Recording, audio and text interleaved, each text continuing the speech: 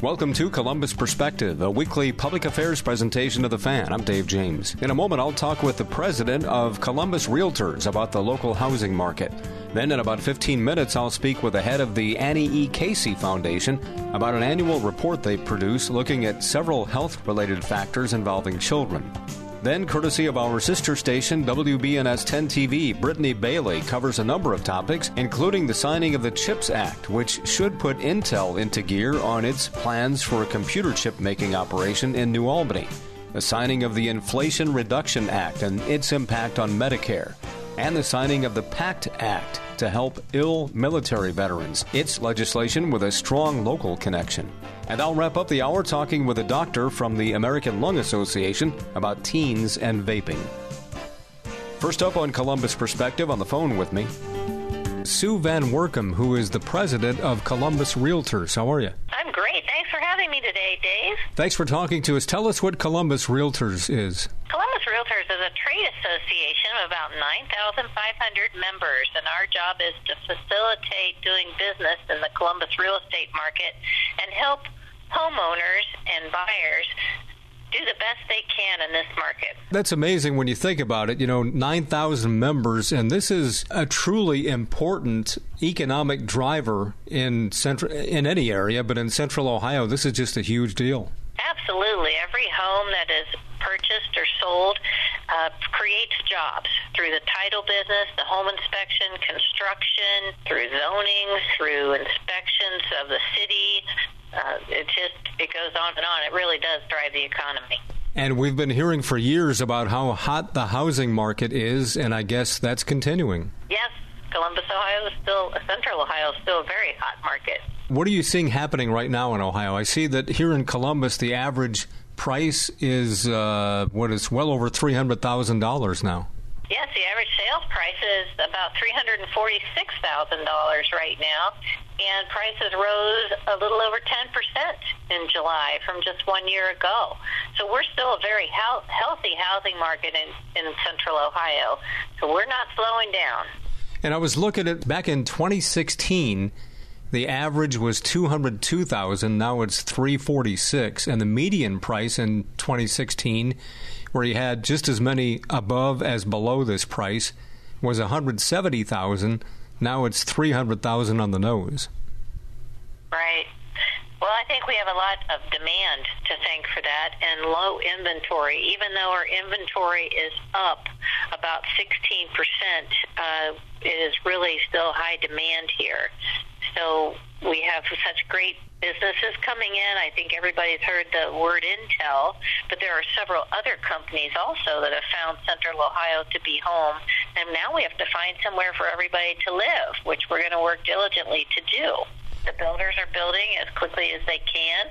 Everyone's suffering from some supply chain issues and some labor shortages, but we're working hard, and everybody's working together to get those things resolved.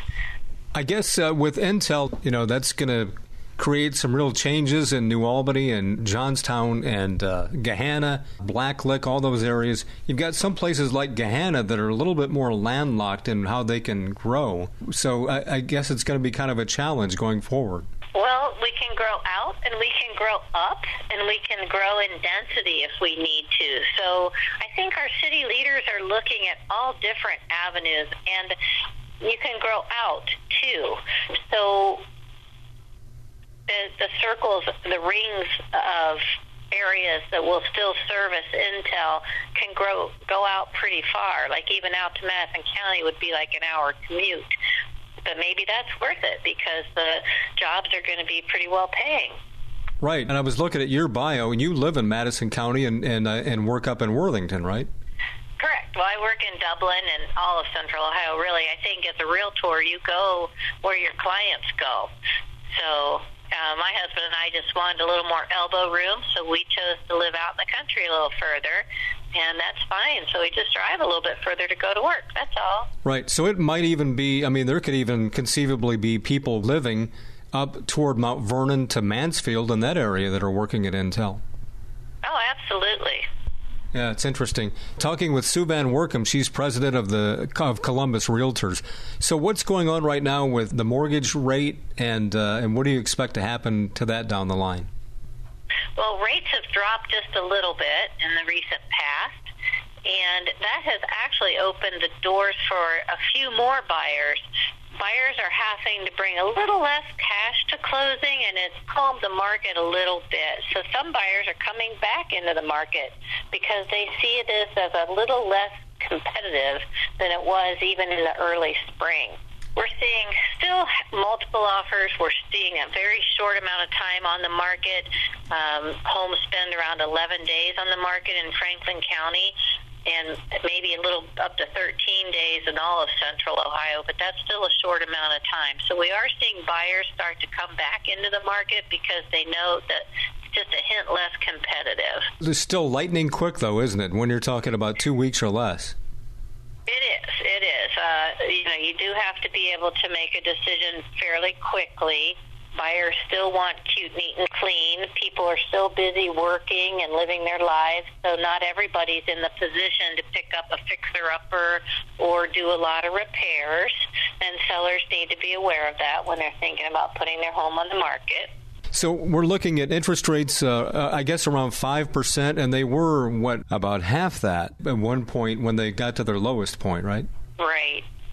Here in Ohio, a 30-year fix is 4.9%, right around 5%.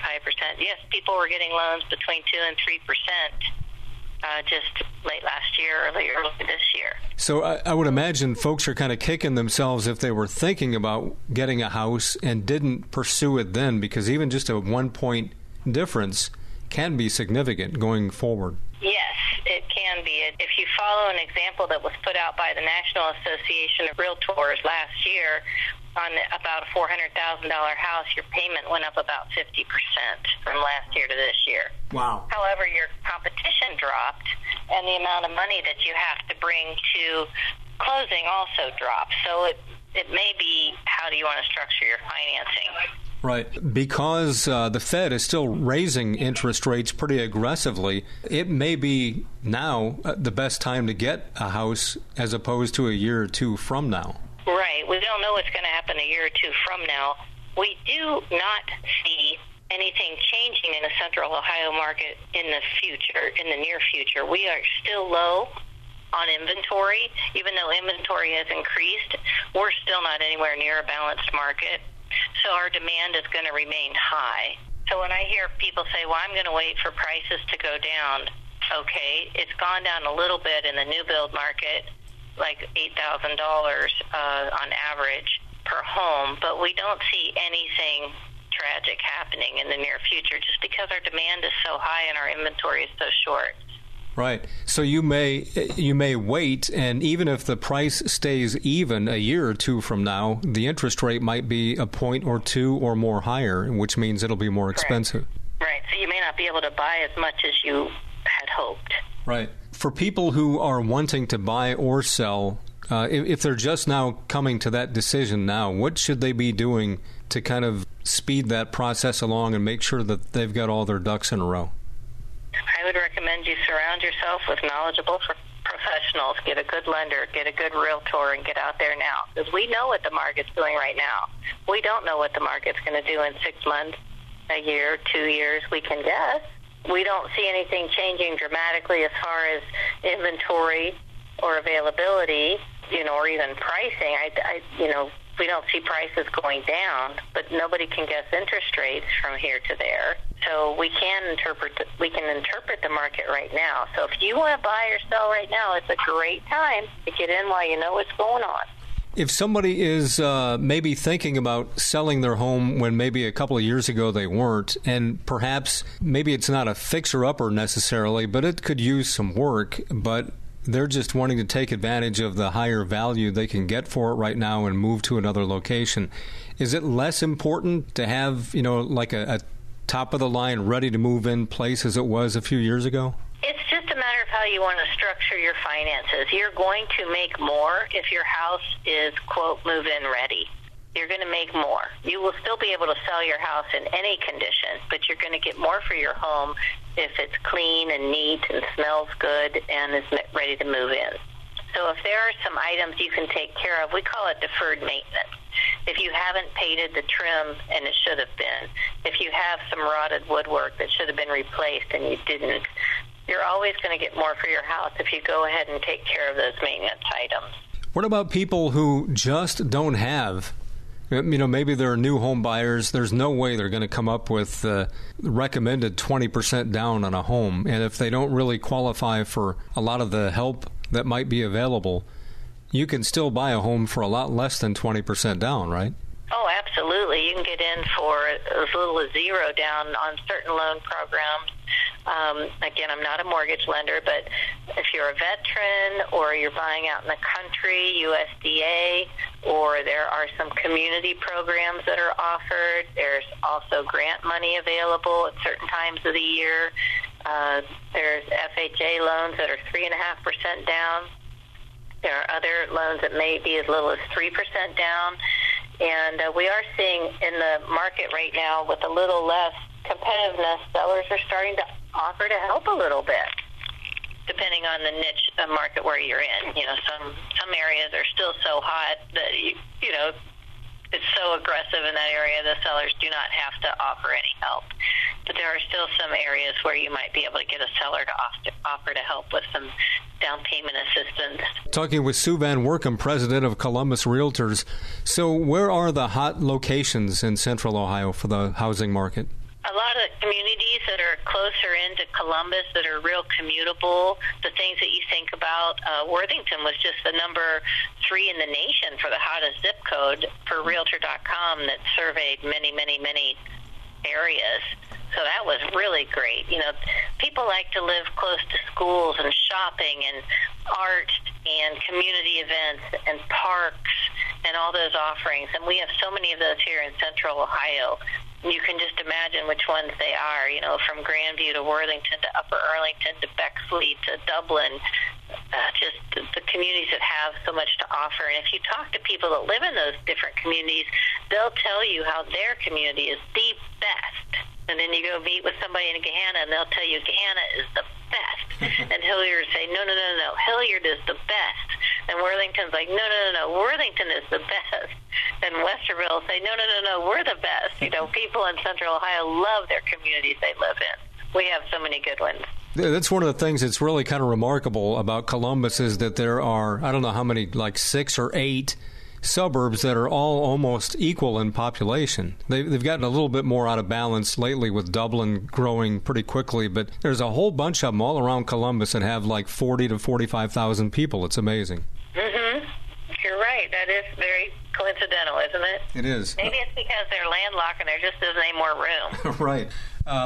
So as we look going forward then, with the prices continuing to escalate, can people still anywhere in the area find a house for, under $100,000? It's tough, but you can find it, but you have to decide what it means for you to live there. That would have been an easy answer, back in 2016 when I said that the average price in Ohio was $160,000 in 2016, but now it's $273,000 statewide. So $100,000 is well below the average, and wouldn't have been unusual to find one 10 years ago. Right, and now it's difficult. And if a house is not in good condition, it's difficult to get a lender to lend on it. They are looking at their investments too. So they don't want to lend on a house that maybe doesn't have flooring, or maybe the ceiling has caved in because of a bad water leak. These are what you find in the very, very in homes that are under $100,000 sometimes. In certain areas. And maybe you've got some homeowners that are very handy and skilled, and they're like, no, we can fix that. That's not a problem. And as soon as we fix it, we're going to have a $190,000 home on our hands. But maybe they don't have $100,000 cash to buy that house, but then you have a lender going, wait a minute, I don't want to make a loan on a home that's in that condition. So you see the conundrum? Right. And we just get in a circle. Yeah. So when you look on websites and you see homes that are either for sale by owner or for sale through a realtor, or if it's foreclosed or if it's a short sale? Do those mean anything when you're looking for a house and what you should look for? Well, right now, what we call distressed properties for short sales or foreclosed properties only make up about 4% of all the homes on the market. So that's not a lot. Wow.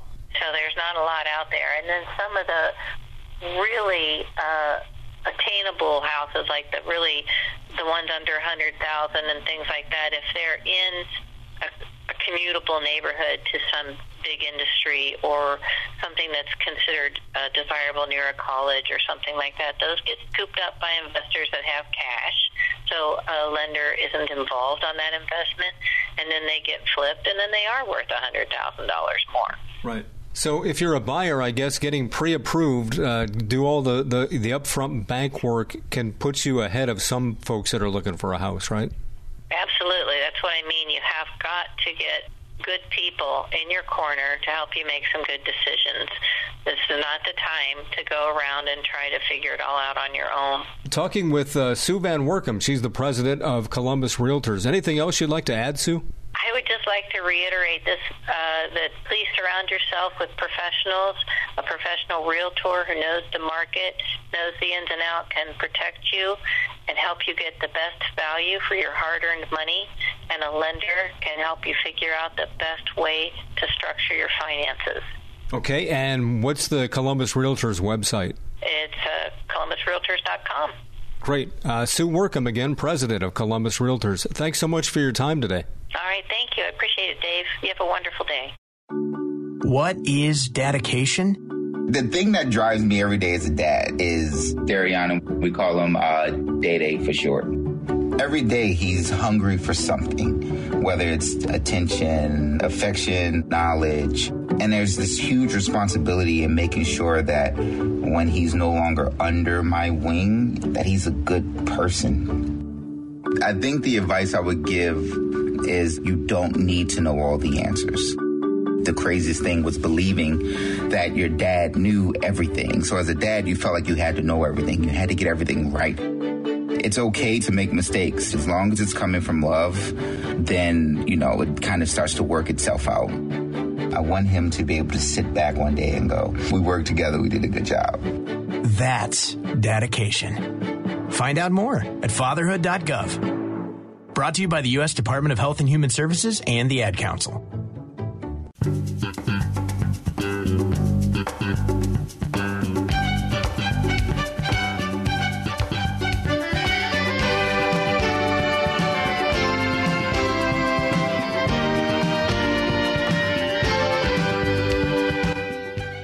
This is Columbus Perspective on the Fan.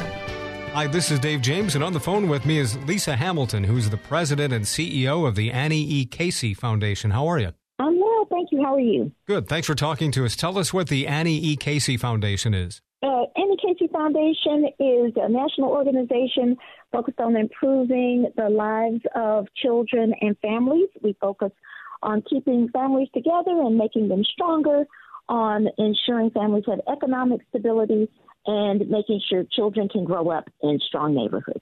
Okay, and you're out with your Kids Count data book. I understand this is your 33rd data book, and what is this about? What are you doing with it? Well, the Kids Count data book presents national and state data on 16 indicators of child well-being across 4 different domains: economic, education, health, and family and community factors, so that we know how kids are doing in this country. And we rank the states according to how kids do in each of those indicators. In this year's data book, the good news is that the figures on economic well-being are encouraging, and they show that before the pandemic, conditions were generally improving for a lot of kids, and that the child tax credit, which was expanded during the pandemic, helped a lot of families keep food on the table and lights on and a roof over their heads. But we are concerned about a number of the health indicators. Child and teen deaths are up, obesity is up, and more babies are being born at a low birth weight, which can affect them developmentally over time. So these were slight increases, but we need to keep a close eye on these trends. In addition to the data, the book also focuses on the mental health crisis that America's young people are experiencing this year, and wanted to call attention to the fact that mental health is just as important as physical health to children's overall well-being. And all of this data and information is provided in the hope that policymakers can take steps to make sure our kids have what they need to succeed. And you rank the states in these reports with economic well-being, education, and health, and family and community. And it looks like Ohio is kind of in the middle of the road on all these categories. It is. Ohio is ranked 31st, and we see that it is similar to many of the national indicators in how it is doing. Again, we see some positives as it relates to those economic well-being factors that I mentioned, but certainly concerns about some of the health indicators that we see in the national trends. Some of the numbers that you have in your report are staggering, like 9% of high school kids have attempted suicide. Obviously, mental well-being is a big concern coming out of the pandemic. It absolutely is an important issue, and that's why we wanted to use this data book to call attention to this crisis. You can't talk about child well-being without considering mental health. And as you note, we have seen skyrocketing rates of mental health concerns with young people. Overall, the numbers of young people who are reported to be anxious or depressed increased 26% at the national level to nearly 12% of young people. And as you noted, the number of high schoolers who've attempted suicide reached around 9%. And it's even higher for young people of color or those who might identify as LGBTQ. So this is an extremely important issue that policymakers need to pay attention to. And there are a number of things they can do to help address these issues, including making sure kids get their basic needs met, because kids need a stable foundation of food and housing and safe neighborhoods, making sure that mental health services where kids need them in places like school, and making sure that mental health supports take into account young people's experiences and identities, and finally making sure that every child in America has health insurance so their families can afford mental health services. Talking with Lisa Hamilton, President and CEO of the Annie E. Casey Foundation. That last comment you made is what I was going to ask you about. That is about health insurance. Back in your report said in 2008 to 2012, 8% of kids nationally did not have health insurance. In this new report in Ohio, it's down to just 4% in Ohio that don't have health insurance, which is certainly a positive sign. But one thing we're hearing is that mental health services, there's a real shortage and a backlog of appointments that can't be met because of the overload of the need. Well, we certainly need to make sure that every child in America has health insurance, and we have made tremendous strides on this issue over the last 20 years. As you note, there are now single-digit percentages of children who aren't covered, and policymakers should absolutely prioritize making sure all children have health care coverage. That's the first step in making sure that children can access providers and make sure that their physical and mental health needs are met. So we provide this data over time and have certainly been encouraged to see the progress the country has made, but there's still more that we can do to make sure our children can thrive. So will future reports get a better grip on things going through the pandemic? Is some of this information that you're using right now, is it still kind of pre-pandemic or, before the pandemic really had its worst impact on kids? Yes, the data in the data book comes from federal statistical sources like the Census and the National Survey of Children's Health, and we are just starting to get data from the pandemic. The most recent data is from around 2020, just as the pandemic was taking hold. And we will continue to produce the data book so that we can see how child well-being unfolds over subsequent years. It's really going to be interesting, isn't it? Because, I mean, especially 2020, that year when the pandemic hit early in March, the rest of that year was just so chaotic for kids. It is absolutely going to be critical that we look at the data as it unfolds, particularly education data, which was difficult for states and the federal government to collect during the pandemic. The data we use and that's collected is an important roadmap for us for how to support kids going forward. So we are looking forward to sharing and analyzing the data as it is released in coming years. Lisa, if people want more information, can they find this information online? Yes. Anyone can access the Kids Count Data Book and lots of information about children and families at our website at www.aecf.org. We hope this year's data book can be a tool to help policymakers and others really prioritize child well-being and especially mental health in their states to make sure that all of our children can reach their full potential and thrive. Lisa Hamilton, President and CEO of the Annie E. Casey Foundation. Thanks for your time today. Thank you.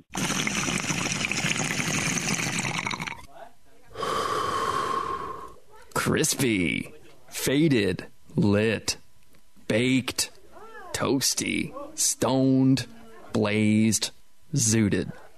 When you're high, there are a lot of ways to say it. But there's only one thing you need to remember. Driving under the influence of marijuana is illegal everywhere. If you feel different, you drive different. Brought to you by NHTSA and the Ad Council.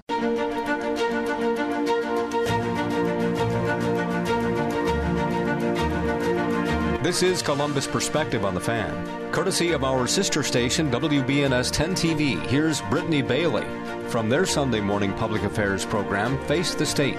A new edition can be seen this morning at 11:30 on 10 TV. I describe the Field of Dreams on 1,000 acres outside of Columbus, Ohio, where America's future will be built. Intel, the CEO is here today. Intel in Ohio is moving forward now that President Biden signed the CHIPS Act. The official groundbreaking in Licking County was postponed until that bill passed. Thanks so much for joining us for Face the State. I'm Brittany Bailey, in for Tracy Townsend. Well, right now, some work is already being done nearby to get the site ready for those two plants. We're told Intel has a meeting with the Ohio Environmental Protection Agency in a few weeks. Company leaders will ask for a permit to build that facility, which may cause some air pollution. Intel CEO released a statement after the bill signing that reads in part, Intel is committed to restoring end-to-end leadership, innovation, and manufacturing here in the U.S. We are doing our part, and the federal government has now done their part. Now, to put this into perspective, 30 years ago, the U.S. made 40% of the world's microchips. Today, it's less than 10%. The $50 billion CHIPS Act will not get us to number one overnight, but leaders in the Biden administration say what it will start doing is reducing our dependence on foreign countries for chips that we use in everything from our cars to our missiles. But the high amount of money is getting some pushback. 10 TV's Kevin Landers spoke with a White House senior advisor about that. So people will ask, why are multi-billion-dollar companies getting this kind of a handout from the government? Why aren't they paying their own fair share of this? Well, I wouldn't characterize it as a handout. I would characterize it as a partnership. In the bipartisan infrastructure law, we're investing in roads and bridges and airports and ports and waterways. And it is the government in partnership with the private sector targeting their investments that actually help make America's lives better, lower the cost, and protect our national security. Now that Intel has its money, the bigger question is, where will it find all of the workers to staff those two plants? 10 TV's Kevin Landers explains. Intel is betting on Ohio to provide enough workers to manufacture its microchips when the site becomes active sometime in 2025. And the pressure is on for Ohio's colleges and universities to deliver those workers. It is pressure. But John Berry is president of Central Ohio Technical College. He says he's trying to anticipate a flood of students into his engineering labs. With the CHIPS Act passing and knowing that the investment that they're planning to make within Central Ohio would quadruple, that means to quadruple the pipeline expectations. The enrollment numbers are already on the rise at COTC. The college says students seeking full associate degrees or short-term degrees has jumped 69% from August of last year. Its engineering technology program went from 8 students to 85 this year, a 963% increase. When they talk about this first initial 3,000 individuals that they're hiring for their first opening with the 2 fabs themselves, 70% of those individuals will be at the associate's degree level. COTC has a campus in Pataskala, just 10 minutes from the Intel campus, and there is talk of expanding its engineering labs to accommodate more students. And Intel has been very good about saying, look, we need an educated workforce. Which puts pressure on Ohio's colleges and universities to attract more people into the engineering field. With the CHIPS Act passing, Intel now has the money to expand beyond just 2 fabrication plants, and it will need more workers to fill them. It is a bit of pressure. You are absolutely right about that, Kevin, but it is one that we're very excited to produce. That was Kevin Landers reporting, and President Berry did tell Kevin that with the signing of the CHIPS Act, you will see colleges and universities across Ohio promoting Intel on their websites, encouraging more students to look at engineering as a career. Well, Intel also will have a big impact on businesses and restaurants in the area. We stopped by Eagles Pizza in New Albany. With more people moving into that area, workers tell us they think they'll need to hire more workers to keep up with demand. We do a lot as is, and some days may be slow, but it might not be slow anymore. Eagles Pizza also has opened a new location in Johnstown, which will be impacted by Intel moving in as well.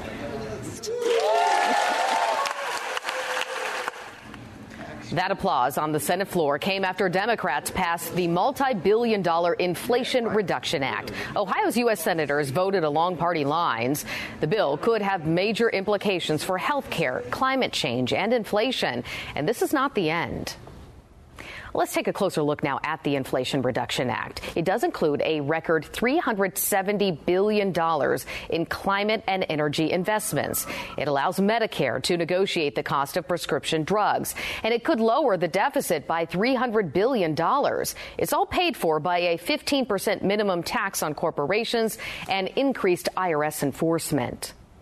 Experts say we likely will not see how this bill affects the economy until next year. Inflation is still at a 40-year high, but experts believe the bill could slow demand by cutting deficit spending and soothing supply chain backlog. Climate provisions in the bill could help people to cut energy costs. Some may be eligible for tax breaks on clean home energy. Now, Democrats wanted to use the bill to cap insulin prices at $35 per month, but the GOP blocked that plan. This all comes as thousands of Americans are having to choose between buying food and buying medicine. We checked in with Life Care Alliance. The folks there say the average person spends $400 to $500 on insulin each month. That's about 5 times higher compared to prices back in 2017. So we need some sort of system where insulin is available to people at a reasonable cost. And we hope the lawmakers can come up with that. Life Care Alliance is working to offer other resources to offset the cost of insulin for some Ohioans. If you are worried you might be diabetic, you can reach out to the organization to be matched with a medical expert for free. There are claims that the Inflation Reduction Act includes a massive cut to Medicare. Casey Decker with our Verify National team explains that is not what the bill does.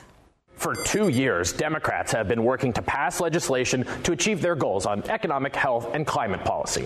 The Senate has just finally done so, passing the Inflation Reduction Act. Ads attacking the bill have already hit airwaves, like this one sent to us by a Verify viewer in Georgia. Washington liberals like Raphael Warnock say their partisan spending bill lowers seniors' drug costs, when actually, it cuts nearly $300 billion from Medicare. So is that true? Does the Inflation Reduction Act cut billions of dollars from Medicare? To verify, we looked at the text of the bill, the analysis of the bill by the Congressional Budget Office, and we went to sources specializing in health and budget policy. All our sources confirmed this bill as written does not cut any funding to Medicare. What it aims to do is actually save Medicare money by reducing how much it pays out to drug companies. It does this in 3 ways. The first is to give the federal government the authority to negotiate negotiate with drug companies over how much it'll pay for certain Medicare-covered drugs. The second way is to institute a cap on how much drug companies are allowed to raise the prices they charge Medicare each year. And the third way, undoing a Trump-era rule that banned drug makers from giving discounts to insurers in order to keep their products on the insurer's list of approved drugs. The Trump administration saw those discounts as kickbacks, but proponents of the new bill say they're an important way of cutting drug prices. According to the Congressional Budget Office, all that adds up to nearly $300 billion in savings for Medicare over the next 9 years. But it's cost savings, not budget cuts. In fact, the text of the Senate bill includes billions in new spending for Medicare. AARP calls the claims the legislation would cut Medicare a lie, saying, quote, this bill saves Medicare nearly $300 billion by lowering the price of drugs. Only drug companies would say that saving people money is a bad thing. The nonpartisan Committee for a Responsible Federal Budget made similar statements, calling the advertisements misleading attacks. All that means we can verify, no, the Inflation Reduction Act does not cut billions of dollars from Medicare. With your Verify, I'm Casey Decker. Ohio gubernatorial candidate Nan Whaley made a stop in Columbus to hold a roundtable with black small business owners. Whaley stopped at a Cut Above the Rest barber shop and discussed with these business owners how the state can better help them grow their businesses and create jobs. Whaley says these kinds of businesses are the lifeblood of a city. The small businesses that invest in a neighborhood make a big difference to the quality of life, create vibrancy in the community, and can make the biggest difference on really growing a neighborhood. And Cut Above is exactly that example. It has been a long time coming for veterans. The PACT Act is now law. Hear from the Ohio wife who was by the president's side when he signed the bill. And see the new technology used to solve one local cold case and potentially 2 more. A new report shows overdose deaths are down in Franklin County, but health experts say that is not enough. Hello, I'm Todd Markowitz, Vice President and General Manager of Radio Ohio, which owns 97.1 The Fan. We're an equal opportunity employer dedicated to providing broad outreach efforts regarding job vacancies within our company. We seek the help of local organizations in referring qualified applicants. Organizations that wish to receive our vacancy information should send their requests to the attention of Human Resources, Radio Ohio, 770 Twin Rivers Drive, Columbus, 43215. If you'd like to view our current job openings, please visit our website at 971thefan.com, and thanks for listening. This is Columbus Perspective on the Fan. Back to Brittany Bailey, courtesy of 10 TV. This law is long overdue, but we finally got it done together. It's a major move to protect U.S. veterans. President Biden signed the PACT Act. It expands health care benefits for millions of veterans who returned home from war and got sick. During the president's signing, an Ohio woman was right by his side. The legislation is named after her husband, who died of cancer after being exposed to toxic burn pits. 10 TV's Olivia Eugenio spoke with her one-on-one about what this means to her. At the hand of the president is young Brielle Robinson, a gift. But a gift that comes at an emotional cost. It's been a very emotional ride today, knowing, that Heath wasn't here with us, but we're honoring him today. Danielle Robinson and her daughter Brielle joined the president for the signing of the PACT Act, legislation that will expand federal health care services for millions of veterans exposed to toxic burn pits. Veterans like Danielle's husband. He entered in shortly after 9/11. Sergeant First Class Heath Robinson served in the Ohio National Guard, serving tours in Kosovo and Iraq. I asked Heath, I said, were you around burn pits in Iraq? And he said, yeah, I was actually had guard duty outside of the one about 20 yards from the burn pit for 3 months in my deployment. And that was the first I'd ever heard that he was around a burn pit. The 39-year-old Pickerington man died in 2020 after battling cancer for 3 years. Danielle is here with us tonight. Danielle has been pushing for the PACT Act alongside President Biden since she was a guest at the State of the Union. We're honored to be a huge part of this, but I can't help but think about all the families that are so deserving of being in this position that we're technically in. But for her and her daughter, Danielle says she knows their veteran was with them all day long. I get emotional thinking of it. she just had a very, very wonderful day, being able to at least celebrate him and everything that this bill means to so many veterans across our nation. That was Olivia Eugenio reporting. A Columbus nurse who has been behind this fight for years also was in Washington, D.C. for that bill signing. It feels really good to have it signed into law. Being someone who's still sick, it's concerning for me to make sure that my family has what they need when I can't provide it anymore. Paul McMillan works for a Columbus area hospital. He served in Iraq from 2001 to 2008 and was exposed to toxic burn pits. After his time in the Army and National Guard, he was diagnosed with pneumonia. He was in the ICU and needed surgery. He's now facing long-term health issues with the expensive treatment, but this act now covers that cost for him. I would like to be able to not have to balance, do I want to have a home or do I want to pay for treatments for something? But it's not just about me. This is happening everywhere. With that act signed, he can now get that crucial treatment covered. New technology helped to solve a cold case in Franklin County, and investigators believe the suspect could be tied to other cases. 10 TV's Lacey Crisp walks us through the decades of history that led up to this point. Technology that didn't even exist when these crimes occurred have helped solve 2 cases. BCI says familial DNA has linked 2 homicide cases. I just want to know that she's smiling down and happy that this day has come. It's been a long time coming. Regina Dawson's mom, Michelle, was found dead on the side of the road in Licking County near Granville in 1996. Though Robert Edwards has not been charged with this case yet, investigators say it's similar to Alma Lake's rape and murder. Clearly, from what you guys have read, had a reckless, violent past in that era of his life. And so it's not unreasonable to believe that he may be responsible for other cases. Lake's body was found in June 1991 on the side of Craig and Olive Streets in Urban Crest. The Franklin County Sheriff's Office says familiar DNA linked Edwards to both murder victims. Are you currently looking at potential other cases involved with this gentleman?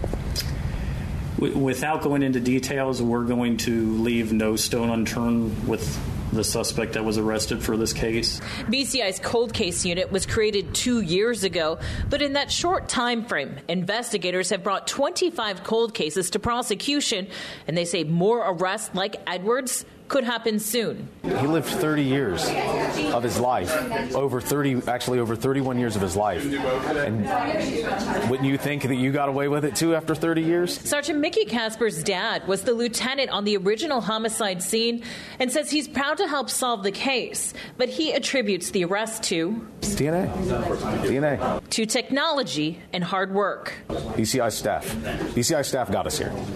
And then the only thing we had to do was go do a trash pull, do some stuff like that, then interview the suspect. Though it may have taken more time than she'd hoped, Regina says she's relieved to get some answers. Oh, I heard Sam Cooke singing in my head. It was a long time coming. The Sheriff's Office is asking any other county in this state, if you have a similar crime, reach out to them. There could be other cases. In Franklin County, Lacey Crisp, 10 TV News. Now, Edwards is set to be arraigned in court soon. 10 TV will let you know when that happens. New data from the Franklin County Coroner's Office shows the number of overdose deaths in Franklin County is down slightly compared to last year. But when you compare that number to 2019, it's still up significantly. In 2018, there were 509 deaths. In 2019, there were 556. But look at that jump in 2020. 859 overdose deaths were reported. And in 2021, it's still high at 825 overdoses.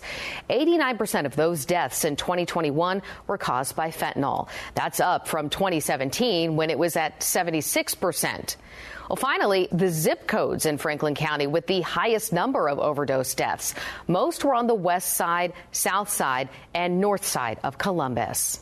10 Investigates actually did more digging into this issue. We requested the number of Narcan runs in Columbus or calls where a life-saving drug was used to save someone from an overdose. Between January 2021 and June of this year, we found there were more than 4,000 incidents where Narcan was administered. In 2021, that adds up to an average of 8.6 incidents per day. So let's talk about resources now. 10 TV reached out to Adam H. about that report. And while we did see a decrease from last year, that number we're seeing is still discouraging. Overall, as we have been responding to the opiate epidemic and this crisis that is before us, the numbers are staggering. One life lost is too many. Adam H. leaders say funding to prevent and educate the public on these dangers is crucial. There are classes you can take to learn how to save a life. Adam H. also has more than 30 providers every day responding to treatment services, prevention, detox, and recovery. Right now, there are currently 59 Nalox boxes in Franklin County. They are free to the public to use in the case of an emergency. The Ohio Department of Health is counting fewer COVID-19 cases. So what does this mean heading into back-to-school season? Plus, we have an update on the monkeypox vaccine supply issues. Find out just how many doses are coming here to Ohio. I will always love you. And the Queen of Country made a stop in our state. She was here to promote a program that will help some of the youngest Ohioans. Columbus Perspective is a public affairs presentation of WBNS Radio. The opinions expressed on this program are those of its guests and do not necessarily reflect those of WBNS Radio, its staff, management, or sponsors. The Alzheimer's Association and the Ad Council present the story of Tom and Levi. Tom is the smartest man I know. He's been a professor at 2 major universities, been a teacher for over 40 years. One day, he told me that he was having problems in his classes. I think one of the students had asked the question and he didn't remember the answer. And I also noticed that he was letting his class out earlier than they were supposed to let out. And he was telling them that he was doing it as a favor to them. But I think in reality, he just wanted to get out of there. I was really starting to worry because I saw something was wrong. Levi and I talked about how it would change our lives. But he was there beside me. And my love for him was just immense. When something feels different, it could be Alzheimer's. Now is the time to talk. Visit alz.org/ourstories to learn more. A message from the Alzheimer's Association and the Ad Council. This is Columbus Perspective on the Fan. Back to Brittany Bailey, courtesy of 10 TV. Right now, 2 viruses are spreading in Ohio. We're talking about monkeypox and COVID-19. Now, when it comes to COVID-19, 10 TV's Kiana Deiches talked with doctors about where things stand right now. Across Ohio, COVID hospitalizations and ICU admissions remain relatively low. It appears that the modest surge in cases recently caused by the Omicron subvariants BA4 and BA5 may have hit its peak, or at least leveled off. If you're younger than 60 in good health and vaccinated, doctors say your likelihood of developing severe illness is low. But staying up to date on vaccinations as we head into fall are important. We have many people in Ohio who have underlying medical conditions, who may be of advanced age, who in fact are vaccinated, and yet still this virus poses some risk. And for those individuals, we really do strongly recommend watching the CDC community levels map and wearing a substantial, preferably N95 or KN95 type mask. As the school year looms, a big shift from the health department. Schools will no longer be required to report positive COVID-19 cases unless the school tests the students themselves. But sick weeks will be sticking around. That students stay home from school for 5 days when they're ill and test positive for COVID-19. That was Kiana Deiches reporting. Well, here's a question for you. How do you know if you're up to date on your COVID vaccinations? Well, the CDC has a tool online that is helpful. We put a link on our website at 10tv.com/featured links. Monkeypox is spreading through Ohio. This week, the number of cases jumped dramatically. Right now, the vaccine is being mainly offered to men in the LGBTQ+ community. We talked with one man who recently got the shot in Columbus. He says it's important to recognize that monkeypox could reach any community. Public health officials are trying to get the message out to those most at risk, and unfortunately comes with some of the stereotypes that folks believe of our community, which just aren't true. In the coming weeks, Ohio is expected to receive 13,000 monkeypox vaccine doses. You can check Columbus Public Health social media pages for updates on the next clinic. Just as a reminder, here are the symptoms of monkeypox: fever, headache, and muscle aches. But the biggest indicator is a rash that can look like blisters. Also, the virus can spread with direct contact with an infection. Health experts also are encouraging those who test positive to avoid pets. Ohio now has an official day to celebrate Dolly Parton. The famous singer made a stop in Central Ohio.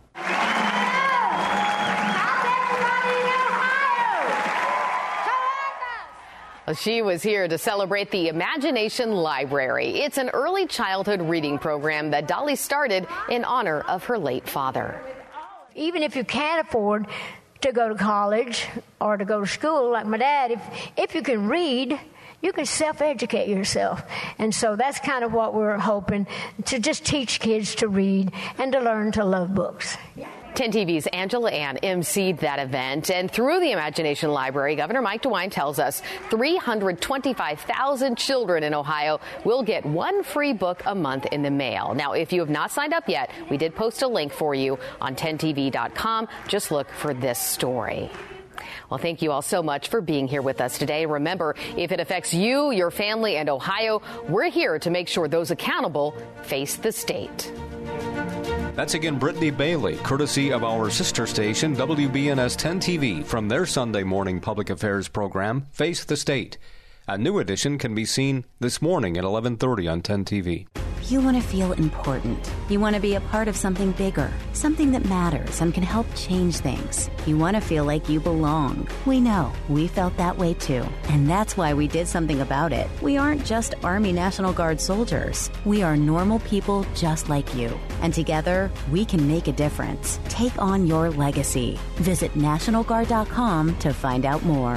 Sponsored by the Ohio Army National Guard. Aired by the Ohio Association of Broadcasters and this station.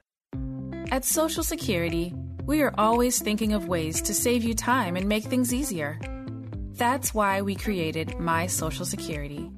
Opening a My Social Security account gives you secure access to your personal record and interactive tools tailored for you. You can see if you are eligible to receive benefits, view spousal benefit estimates, and compare retirement benefit estimates at different ages or dates when you want to start receiving benefits. Already receiving benefits? Use your account to change your address, set up or change direct deposit, get a proof of income letter, and more. In most states, you can also request a replacement Social Security card. Save time. Go online. Open a My Social Security account at ssa.gov/myaccount. Social Security. Securing today and tomorrow. Produced at U.S. taxpayer expense.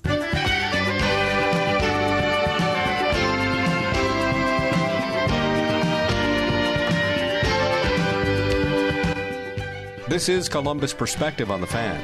Hi, this is Dave James, and on the phone with me is Dr. Albert Rizzo, American Lung Association Chief Medical Officer. How are you?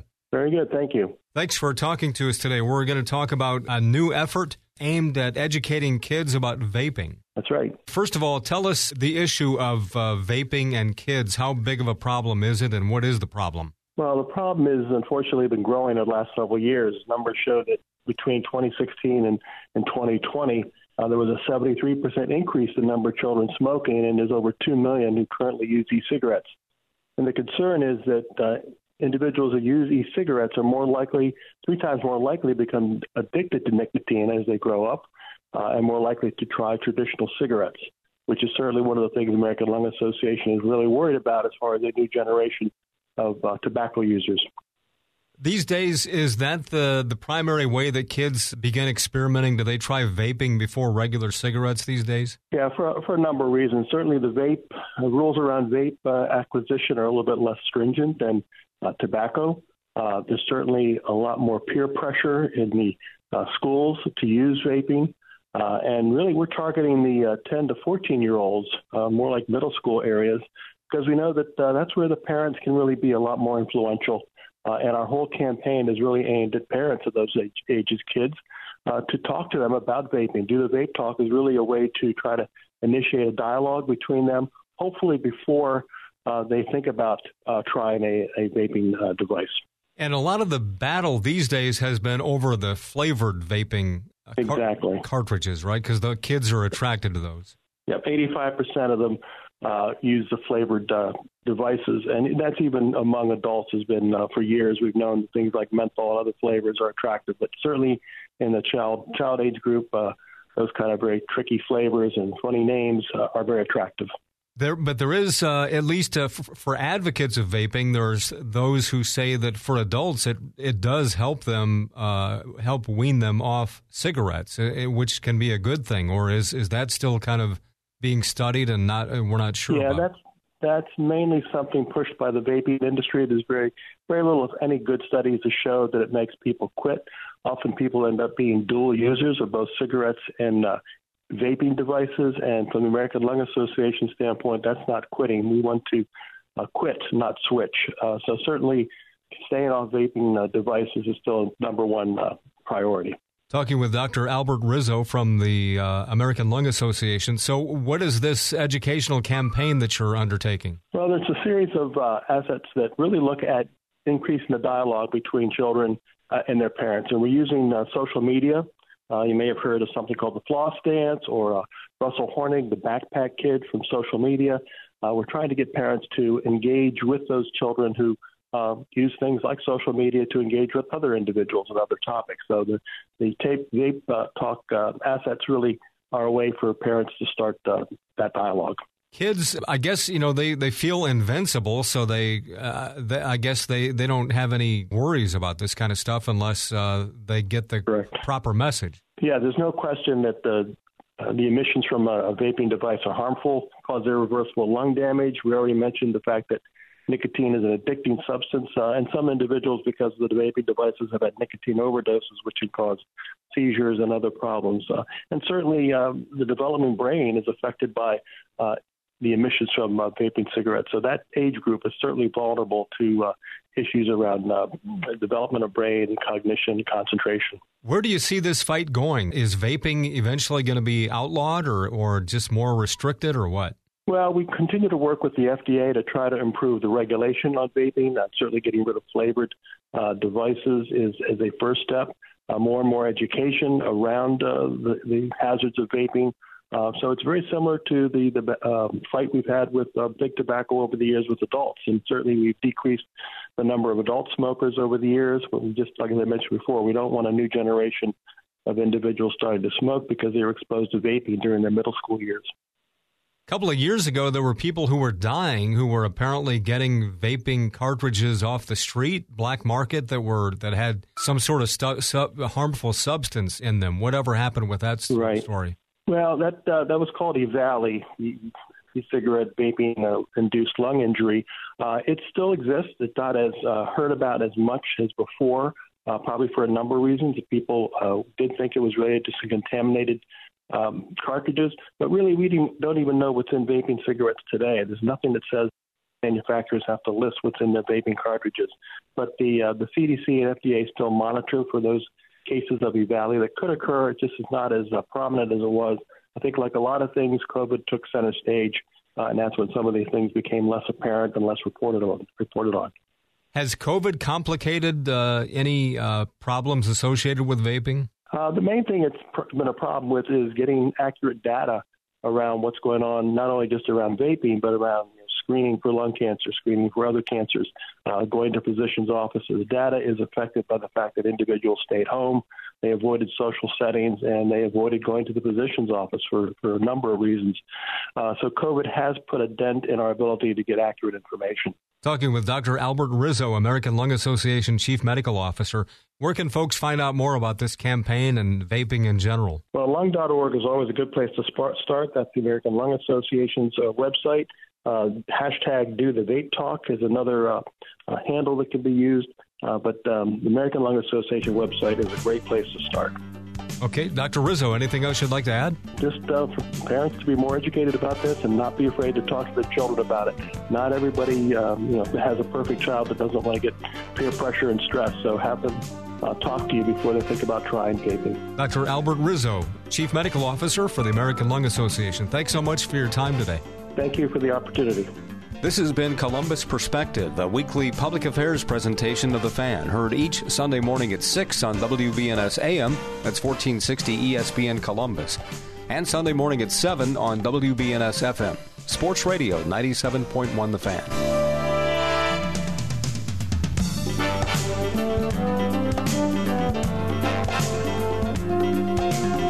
Join us again next Sunday for Columbus Perspective.